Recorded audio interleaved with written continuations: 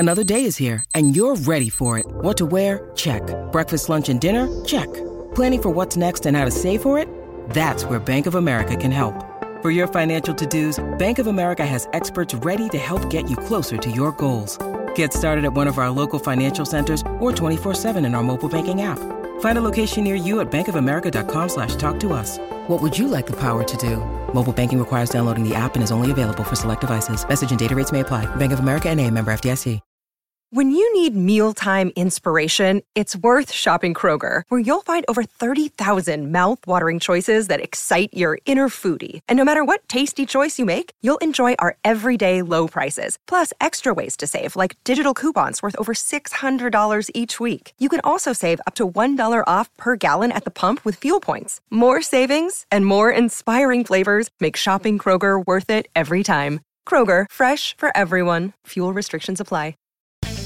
Welcome to USA Football's Coach and Coordinator Podcast, where top football coaches from around the country share their stories, philosophies, concepts, and strategies to help you get better on and off the field. Now, here's your host, Keith Grabowski. As you get ready to expand your knowledge this offseason, make sure to save the date for USA Football's 2020 National Conference, taking place February 21st through the 23rd in Louisville, Kentucky. This is more than just a clinic. It's your chance to hone your ability to teach proven and effective techniques while connecting with coaches across the country. Most coaches are satisfied if their regional clinic delivers just one or two nuggets of information. National Conference delivers a one-of-a-kind, high school-focused live field experience that will give you an abundance of drills and techniques to improve your team's performance. Coaches can deep dive into both X's and O's and technique at classroom and chalk talk sessions. Finally, USA Football delivers top keynote speakers year after year. Here's a few of the keynotes from previous years: Mike Tomlin, John Gruden, PJ Fleck, and Jeremy Pruitt. As an added bonus this year, paying attendees can get access to the advanced tackling system and contact system for blocking and defeating blocks following the event, and have a chance to earn the new advanced contact certification. If you're ready to get to work on next season, don't miss out on USA Football's National Conference. Learn more at nationalconference.usafootball.com/podcast. Enter the code podcast179 to save at registration. We are always excited when our guests get a promotion or take on a new opportunity. And in this case, our guest took on a new opportunity before we had the chance to air this episode. So I was able to sit down with Curt Fitzpatrick, who at the time was the head coach at SUNY Mooresville, and now has taken on the head coaching job at SUNY Cortland. So here we go, our episode with Coach Curt Fitzpatrick, new head coach at SUNY Cortland. Welcome to the Coaching Coordinator Podcast. We are recording this live at the New York State High School Coaches Association Clinic, and joining me on the podcast is the head football coach at SUNY Mooresville, Curt Fitzpatrick. Curt, it's great to have you here. Yeah, thanks a lot, Keith. I appreciate it. Absolutely. This is always neat for me to be able to do some things like this because I usually have to sit on the other end of the phone. But, it's good to sit down and talk face-to-face with somebody. Yeah. Thanks for coming out to New York. Absolutely. I appreciate it. No, it's been great. I was telling Andy Kotelnicki that, you come out to this and you just see guys out here to learn and to work to get better. And you really don't know if you're in Ohio or New York or Florida. I mean, those things all look the same. And so a lot of guys out here trying to get better this weekend. Sure. Yeah, it's a great clinic. Well, Coach, you have an interesting coaching journey here. You were a guy who was able to get a head coaching job at 31 years old. You're 38 years old now, still a pup in my eyes. But talk to us first about just making that progression, your coaching journey from that player to getting into coaching and then becoming a head coach. Yeah, it's definitely been interesting, but it seems like it happened fast. When I graduated college, my priorities were a little bit out of whack, and thought I wanted to work on Wall Street and do all that stuff. I was a business major, and I did that for a year and just hated it, hated everything about it. I was always a football junkie in a good way. Yeah. The kid with notebooks and drawing up plays and all that stuff. And after a year, decided I didn't want to wear a shirt and tie every day to work. So I ditched the shirt and tie and was able to go back to my alma mater at St. John Fisher out in Rochester, New York, and and was the quarterback coach at my alma mater for 2 years, and had a great quarterback to coach, who's now the offensive coordinator there at Fisher, and then got an opportunity to be an offensive coordinator after 2 years at Utica College with Coach Fagiano, and then 5 years as an OC. The head job opened up at SUNY Morrisville, and I wasn't sure if I was ready to be a head coach, but I'm not one to shy away from a challenge usually, and we went through the process, and I was fortunate to get hired, and I can't say that I was ready to be a head coach, but you just keep putting one foot in front of the other, and here we are 7 years later. So yeah, I became a head coach at the high school level at 32, and I love using the analogy drinking out of a fire hose. No doubt. Because to that point, I mean, you might have thought about being a head coach and what would you do in your program and how you would run a program, and you take notes and learn from everybody, and then you got to go out and do it, and then something happens that you didn't think about. I mean, there's all kinds of problems. As an assistant, we always have opinions as an assistant of I would do it this way, I would do it that way, and then when the spotlight's on you and it really matters what you think, it's a little bit different being on that side of it. But it's been great though. Different sitting in that seat. Well, and it is about learning this game. I mean, whether you become a head coach at 31 or 50, you need to keep learning, right? You need to keep preparing. So you get the opportunity at 31. It's 7 years later now. Talk to us about the learning that's occurred, and some of that really is on-the-job training. Yeah, it really is.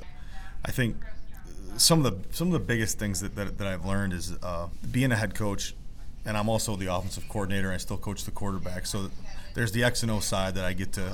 I haven't gotten totally away from that, which is great. But as a head coach, when I wear my head coach hat, the biggest thing I think I've learned is that you can have the best play call in the world. You can have be on the cutting edge schematically, but it's about the players and how well you've developed them through your program, how connected they are to one another and to your coaches and to your school or university, and how bought in they are. And I tell our guys a lot, especially to our offensive guys in a meeting, it's not the play that we call, it's how you play that makes the difference. And so as I've learned on the job, I've learned to spend more time focusing on developing the players, and the X's and O's, obviously that's the fun part, right, and all that stuff, and the players love that too, but getting them to buy into one another and play the right way and make it about people and relationships, and the X's and O's kind of just fall into place from there. Yeah, when you look at yourself now, again, 7 years now as the head coach, and think back to your early days, and culture is the buzzword today, and call it what you want, team building, leadership, all those things. I guess, how have you evolved in those terms? What's your culture like now? And I guess maybe some things that were different when you first installed it.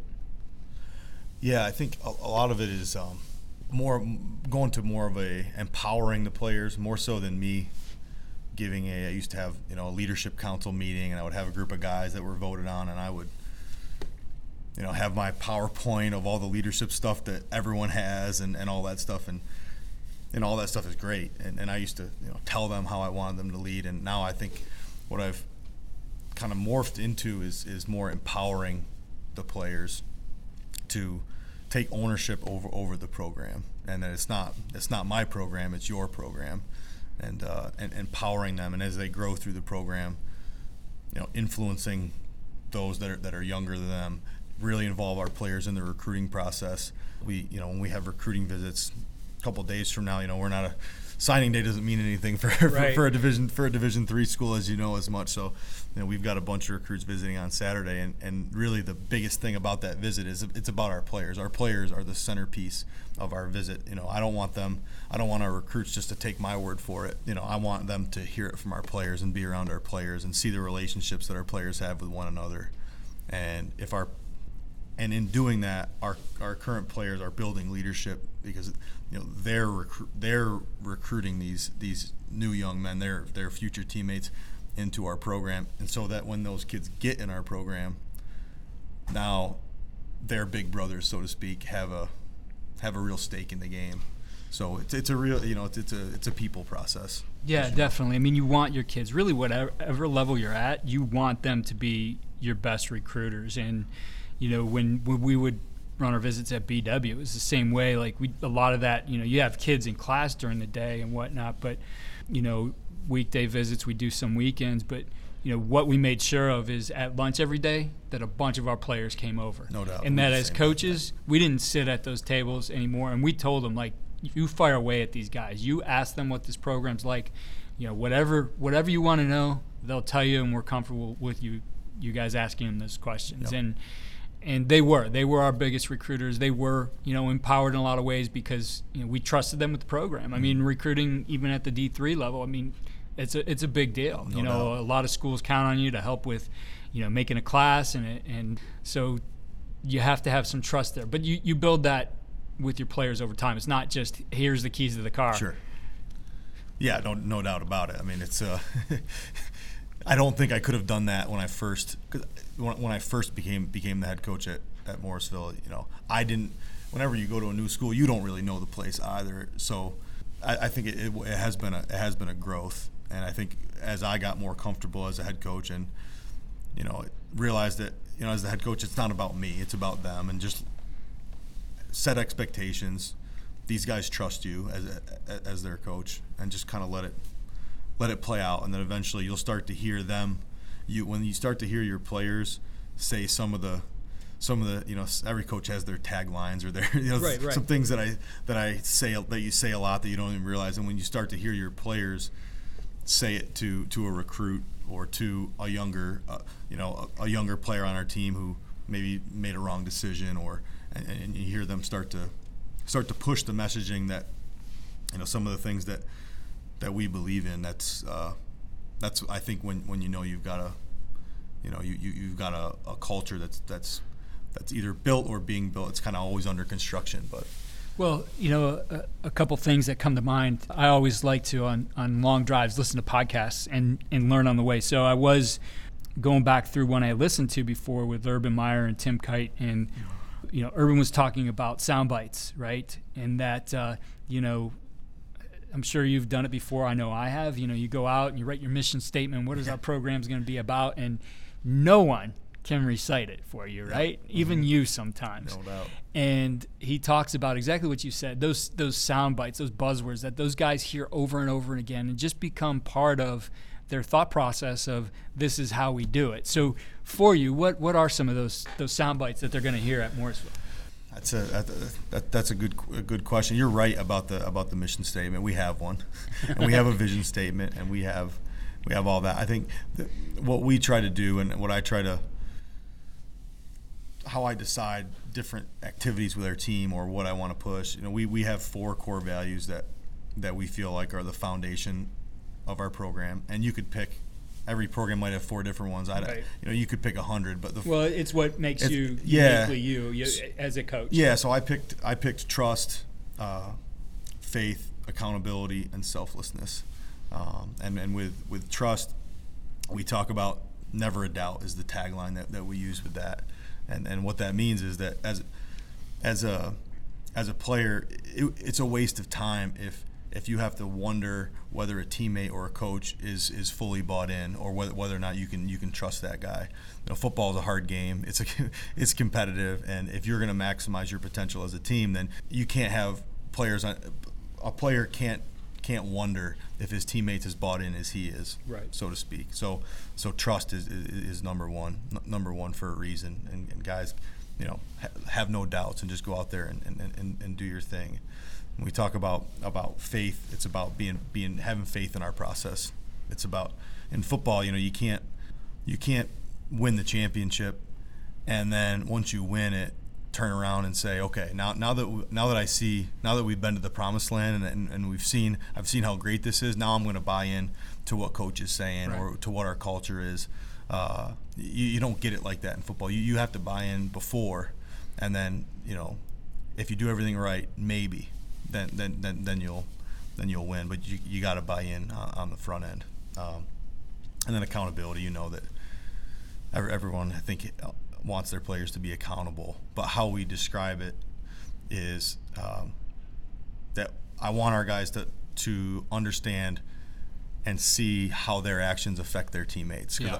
This day and age, a lot of guys they're very focused on themselves and on the man in the mirror, and they are accountable to themselves. But everything that you do affects a teammate. If you miss a lift, or do something very positive, how it affects your teammates, your program, your family, back at home. Being accountable to those around you, and that ties into selflessness. Trying to get our players to understand that it's not about you, that you are trying to make it about everybody else, but understand that everyone else, you're one of those guys that your teammates making it about you as well, and that's where that connectivity comes into play. So, yeah, I love talking to coaches about those things and how those then translate to being on the field, because there's a lot of people who talk about culture well, and we're going to be about this and we're going to do these things, and then you go out to the field and it's a completely different experience. Your behavior is your culture, right? Yeah, so if sure. It's those things, you should see them. I mean, to me, I always love going out to spring ball at Ohio State and watching them practice, because you hear, and Ryan Day is carrying over what Urban Meyer did as far as the culture, but you hear those things and then you go out to practice and you see every single one of those things in play. What was really neat is I had Anthony Schlegel on the other day, who he played at Ohio State, but then he was on Urban's staff, and I mean, he's talking about the exact things that you hear Urban talk about on the podcast. Like he's living what he learned there. That's what's really neat when you see that translate to the player's life as well. So those four things being it, how do we start to see those, or what are some examples you might see out on the field if I was to come out to a Morrisville practice? Yeah, I think one just how our coaches interact with our players. A lot of positivity. The language that's used, player to player, encouragement, all that stuff. I think when there's a positive vibe at practice, and it snowballs into something that's great, and it makes it an environment that guys want to come to. Practice, we try not that practice is not hard. It's very hard. It has to be hard, ideally harder than the game, right? But there's a way to do that, I think, where practice, I want practice to be the best part of our players' day. Yeah. It helps to recruit guys that absolutely love football and the grind of being a college football player and all that. Yeah, I think, it's one thing to talk about it, and then we practice it. I think outside of the practice field too, all those core values, different activities that you can do with your team to just build those relationships, community service events, all the things that they might not realize they're working on football, but they are. Right. Because the connectivity for an offensive lineman, for an offensive line unit, isn't just built on the practice field. It's built throughout the year as they grow together in your program. Coach, taking things out onto the field then, and you are the offensive coordinator and quarterbacks coach, so let's give our listeners just, an overview of what your offense is like. Sure, yeah. We're a multiple offense, multiple personnel offense. Try to stay balanced as much as we can over the course of a season. Every game might be a little bit, you might need to run more one game or throw it more another, but we try to be multiple and have the ability to win playing a few different ways if we need to. So I don't like when people, I think early in my career I wanted to be a spread coach. Yeah. I wanted to be known as a spread offensive coach, and the more experience I got, I realized that I don't want to be just any one thing. I want to be a fundamentally sound offense that blocks well and attacks a defense in multiple ways. And I like looking at it that way, because you can pigeonhole yourself in identifying a certain way, and I mean sometimes cause yourself to make decisions that maybe aren't best for the team, fitting the round peg into the square hole, those kinds of things. Doubt. So looking at that structure is important to be able to Andy Kotelnicki and I were talking earlier today, OC at Buffalo, about an offense being like having a bunch of Lego blocks and being able to put it together in different ways, but the fundamentals remain the same. Mm-hmm. So for you, what's the way you create that structure? I think it's based on your players. I mean, each year, we're going to have different strengths and weaknesses each year. If you've got multiple tight ends, if we've got multiple tight ends that are some of our best players, then we're going to use them. Or if we've got multiple receivers, 3, 4 receivers, then maybe we'll be more 10 personnel. If your quarterback can run, you can do some more things and format your offense a little bit differently. But it's always going to start with who our best players are. We're going to try to feature those guys. I don't think that's any earth-shattering philosophy. Right. I think any coach is going to want to focus on getting his best players involved. But whatever we do, we want to keep it simple for the offensive linemen. Yes. That's those 5 guys. They don't care what formation we're in. They don't even know. They get a sense because they see their buddies subbing in and out, and they know whether we're in a bigger personnel grouping or a smaller one, but they don't really care. I think to them, they get the scheme and away they go. And I think that's the key. I think is offensively, all the moving parts on the perimeter. There's a ton of different answers, but if you don't have cohesiveness, the O-line's the heartbeat of your team. Right. And the more consistent they can be, the better they are. Then you can do a lot of things as a play caller when you've got consistency up front. Absolutely. Those guys, I'd always say, they really don't care who has the ball or what they're doing in the backfield behind them, and that's where you can get creative with just different backfield sets, actions, etc. But having that consistency for them, we're going to block these schemes over and over and over again is really what gives them the confidence. And you used the word trust before, right? Just the trust in what they're doing, the trust in each other. Because you are repping it again and again, it becomes part of what they do. Yeah, and the trust. And if you keep it simple for them, over the course of a season, you see so many different looks up front. But for them, they can get so many more reps at it, whether it's inside zone or it's power or it's a pass protection, base pass protection. We try to have very few of those too, just because we know they're going to get a lot thrown at them throughout the course. Blitz looks, base, different fronts, odd front, bare front. I mean, you name it. So keeping it simple for the guys up front is the key for us. And we talked a little bit about quarterback play, and that's been what you've been coaching. That's been your thing, still is, as the head coach coaching quarterbacks. The word simple, though, is something you brought up in our conversation before we got started. That for lack of better words, having an operating system that's consistent for them and is simple enough that, whatever concept you might be running, routes you might be running in the passing game, that for them there's also some simplicity to it. Yeah, I think you got to have carryover. My philosophy with our quarterbacks, that you got to have carryover with how you structure your passing game. The routes can change. We have tons of route combos in our playbook. Some we use more than others and all that, but the thought process with how you move a quarterback through a progression can be the same. He needs to know where to start, right, what's priority number one, and then where to work from there. Whether priority number one is a single receiver on the backside of 3-by-1, and if they're going to give us one-on-one, a gift route or whatever, a post route, a glance, whatever it is, if that single receiver has the look that you want, then that's where we're going to go with the ball and forget about everything else. And if not, if that's a bad look, quarterbacks know what's a good look and what's a bad look. If it's a bad look, then you're going to work the three-man concept side.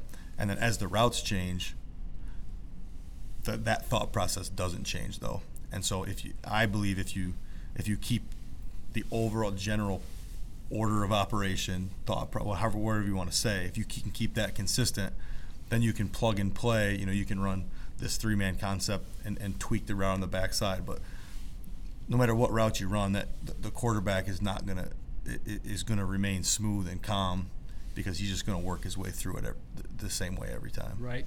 Could you, as just an example, an illustration for our listeners, I guess talk us through exactly how that works for you? Maybe give us an example of that. Sure. So let's say you have 3-by-1 and you're going to run a base concept for us would be Any 3-by-1, our single receiver, if he's detached, and we call him the X, I think that's pretty standard. He's going to run a hitch route that converts versus press, versus a tight corner press or cloud. He's going to convert to the 3-man side. 3-man concept, a curl concept we run. The outside receiver will run a 12-yard curl, seeking the window inside. The number 2 receiver will run what we call a middle route, meaning he's going to attack the middle of the field. If the middle of the field's open, then he can run up the middle. If the middle of the field's closed, then he's going to run across the middle. And then number 3 to the flat. And so our quarterbacks will prioritize. We're going to put a premium on the single receiver, and we can tag that hitch that I talked about. Right. We can tag it into a rollover, into a post corner, whatever route we think we need that can attack the best or fits the down and distance the best or the situation. But the quarterback he's going to prioritize and put a premium on that single receiver side. Mm-hmm. And if he likes to look, then he's going to commit to it and throw it. And he's got to be able to ask himself simple questions. Do I like the X? Yes or no? If the answer is yes, then fully commit to it and rip it. We want them to be confident when they make a throw. We don't want their eyes yo-yoing all over the field and trying to look for a receiver. They need to know what they want to do. Mm-hmm. And if you're uncomfortable with that, if it's gray at all, then work backside or work your eyes across the field. It's not like they're staring at that receiver for long. Like they know what a good look and a bad look is, and they're going to move their eyes quick. Mm-hmm. But having consistency in the thought process so that they can be consistent and they know we're going to either live in this single receiver world, or if I don't love the look. If I don't love the look, then I'm going to work the 3-man concept that's called. And the way you describe that concept, so if he's starting on, let's say, the ball's on the left hash, your trips are out to the right, he's starting on the left there in his drop. Now his eyes are working across, and you and I talked about the importance of, and you mentioned here, the eyes just not bouncing all over the place. Right. So how do you coach him through, and again, provide that consistency with how his eyes work? I think that's the most important part. Yeah, he's going to scan. So we'll scan our eyes, not to the receiver, but to the area that the receiver is gonna run to. I think if as a quarterback, if you're trying to put your eyes to the actual receiver as he's running, you're going to be a little bit late on that. So we're working to areas, and that's where trust comes in. With like one of the core values, you got to trust that the receiver is going to be where he needs to be. But our eyes will scan. And the concept that I called, he's going to look. So if he does not, let's say the free safety who's on the boundary safety. Yeah. Let's say they're going to play cloud to the boundary, right, and he's off the hash, outside, off the hash. The quarterback will take his eyes from there and scan to the middle of the field and see what's available. And if he likes the space, then he's gonna throw it and rip it and commit to it. And if not, then he's going to scan for the curl window and then to the flat. Yeah, I like, and as you said, I got into a lot of those scan reads, how the quarterback's eyes work naturally that way. I mentioned Dan Gonzalez teaching me some of that and writing about it in his book. That's how the eyes physically work. The science behind it is interesting. Yes, I read that too. Yeah, definitely. Well, Coach, again, I appreciate you taking some time here and taking a break out of all the things going on at the coaching clinic here. But the last question, which if you listen to the podcast, is always the one I finish with, I developed just from one of my favorite books, Bill Walsh's Finding the Winning Edge. So for you mentioned a lot of things here in your offense and what you do with your program, but what is the one thing you feel gives your team the winning edge? I would say, and I'm probably not the only coach that would give this answer, I think the winning edge comes from, toughness, physical and mental. Probably more so mental, and we all know we've been in that game where there's adversity, and that your kids, you can see that it could go one of two ways, and if you've trained them the right way, when there's a fork in the road in the game and the going gets tough, I think our guys a lot of time will will have some resiliency and some mental toughness. I think the teams like the Kansas City Chiefs, right? When it could have gone the wrong way, and they easily could have packed it in, but there was something in them that there was optimism and hope and some toughness about that team, and I hope that my team plays the same way. Coach, for our listeners out there who want to learn more about your program or connect with you, what's the best way to do that? Sure. Twitter is Twitter's the best way. My handle is _Coach Fitz, FITZ. You can always, if you have any questions or whatever, can always DM me on Twitter. Coach, I appreciate you taking the time, and best of luck to you and the Mustangs in 2020. Thanks, Keith. Thanks for listening to USA Football's Coach and Coordinator Podcast. For more resources, visit the Coach Performance Center at usafootball.com.